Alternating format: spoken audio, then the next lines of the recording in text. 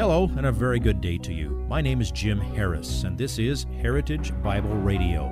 Heritage Bible Radio is an extension of Heritage Bible Church in Boise, where it's my joy to serve as the teaching pastor. Every day, we devote our radio time to studying a portion of the Word of God so you can know Him better through Jesus Christ and serve Him better through your local church.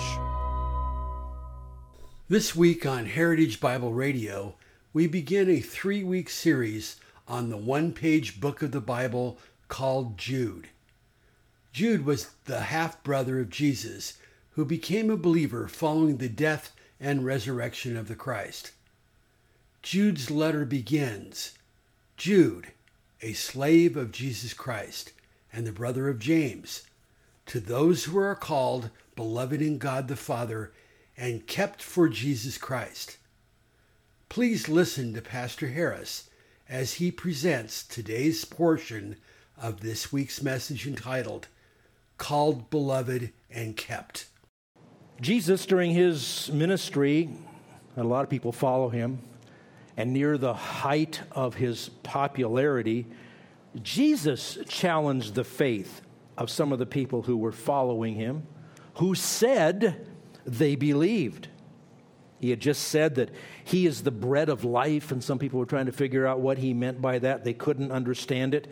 And so to people who were following him, Jesus said this in John 6:64. But there are some of you who do not believe. Verse 66. As a result of this, many, that's an ouchy word, many of his disciples withdrew and were not walking with him anymore.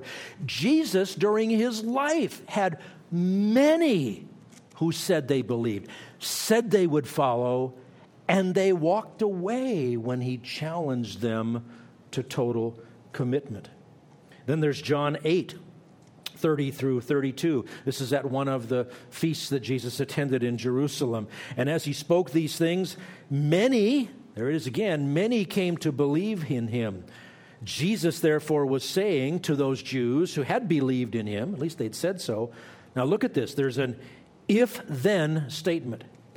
If you abide in my word, in other words, if you live up to what you hear, if you live by what you say you believe, if you abide in my word, then you are truly disciples of mine, and you shall know the truth, and the truth shall make you free. How many times have you heard, you shall know the truth, and the truth will make you free, and you haven't heard the first part of that sentence? Notice that word truly means that there are falsely ones. There are ones that are false disciples. The Apostle Paul understood this as well. He wrote to Timothy. This is later in Paul's life. 1 Timothy chapter 4, verses 1 through 3. He says, but the Spirit explicitly says that in later times some will fall away. There's the verb form of apostate again.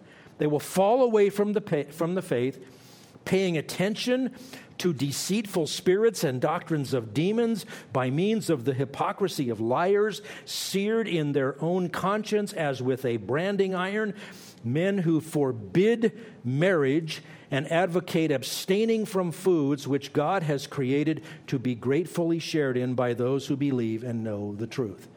Now, that isn't even subtle. That isn't even hard to understand. Someone who says that if you want to be super spiritual, you have to remain unmarried. Ever heard anybody say that? Ever heard of any groups that say that? That is doctrines of demons. You ever heard of any groups that say you have to eat a certain diet in order to be spiritual? Yeah, they're there. Doctrines of demons. They've fallen away from the faith, which actually sets us free from that kind of legalism. Then there's 1 John 2, 18 and 19. John, probably writing after Jude even, he says, children, it is the last hour, and just as you heard that Antichrist is coming, even now many Antichrists have arisen. He'd read Peter. He'd probably read Jude. He said, they're here. Many antichrists have arisen. From this we know that it is the last hour. Now listen to this. They went out from us, but they were not really of us. For if they had been of us, they would have remained with us. But they went out in order that it might be shown that they all are not of us. So by the time Jude wrote this, there was good reason to be concerned about doctrines that were being taught by some people who professed to be Christians. Satan has always attacked the church by counterfeiting and by introducing strange doctrines and trying to confuse the issue of who has the authority to even understand and decide upon doctrine.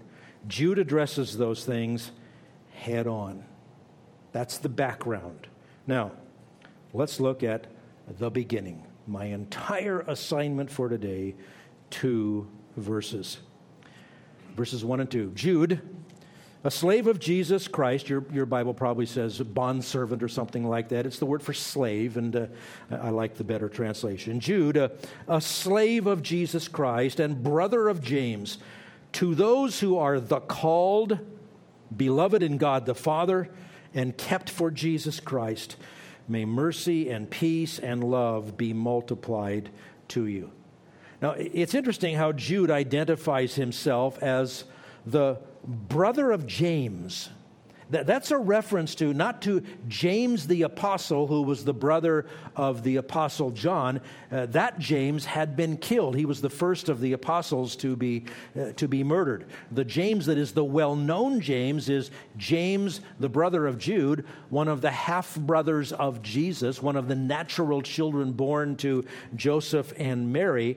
And Jude identifies himself as the brother of James. And he also calls himself a slave of Jesus Christ. So this means that Jude was one of the half-brothers of Jesus. He is mentioned by name as one of Jesus' half-brothers in 2 places. Let me show you Mark chapter 6 and verse 3. Which is practically identical to Matthew chapter 13, verse 55. This is a case where some people were challenging Jesus, criticizing Jesus, and walking away. And they're saying this, Mark 6:3. Is not this the carpenter? I mean, who does he think he is? He's just a carpenter from the little village of Nazareth. Is not this the carpenter, the son of Mary, and brother of James and Joseph and Judas or Jude and Simon? Are not his sisters here with us? And they took offense at him. So this means that 2 of Jesus' half-brothers wrote part of the New Testament. The other one, of course, is the book of James, written by James. And I'm not sure if you're aware how he introduces himself, James 1:1. James, a slave of God and of the Lord Jesus Christ. Now, think of the background of that. I don't know how many of you grew up in large families. We know there were at least 7 children in that family. Jesus, virgin born. After Jesus, at least those 4 brothers that are named. And it says, and his sisters are here with us. Well, you got to be at least 2 to be plural. So there were at least 4 boys and at least 2 girls born to Mary and Joseph after Jesus. Now, when you have 7 kids, stuff happens. Okay? Now, imagine how the younger 6 would handle it when Big Brother was always right and never sinned. Could there have been just a little bit of resentment there? It could have been a whole lot. We know that during Jesus' ministry, his brothers and sisters did not believe in him.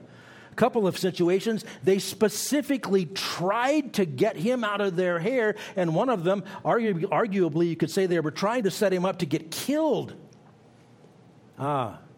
it can be pretty embarrassing when Big Brother is running around saying, I'm God, I'm the Messiah, I'm the King who was promised. They didn't buy it. But then he was crucified, and he was buried, and he rose again.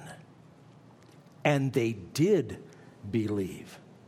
So now can you imagine? I probably know how I would play that. Jesus, I grew up with him. That's my brother. You want to hear what he was like when he was in junior high? I would probably play that up. Both James and Jude call themselves a slave of Jesus Christ. And their claim is that they are brothers in the Lord.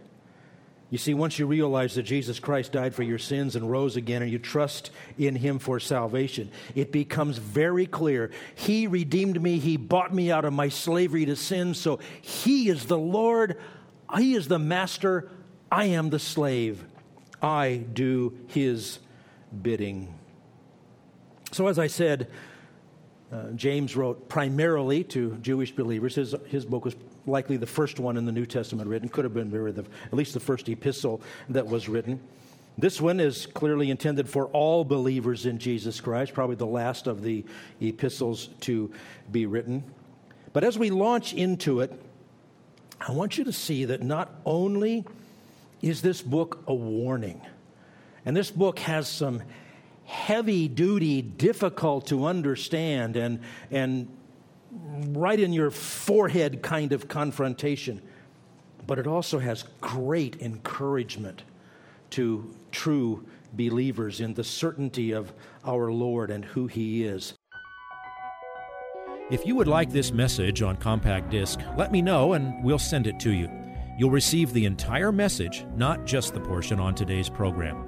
You can order by phone at 353-4036 or by writing to us at 7071 West Emerald, Boise, Idaho, 83704, or on the internet at hbc-boise.org. Heritage Bible Radio needs your prayers and your financial support.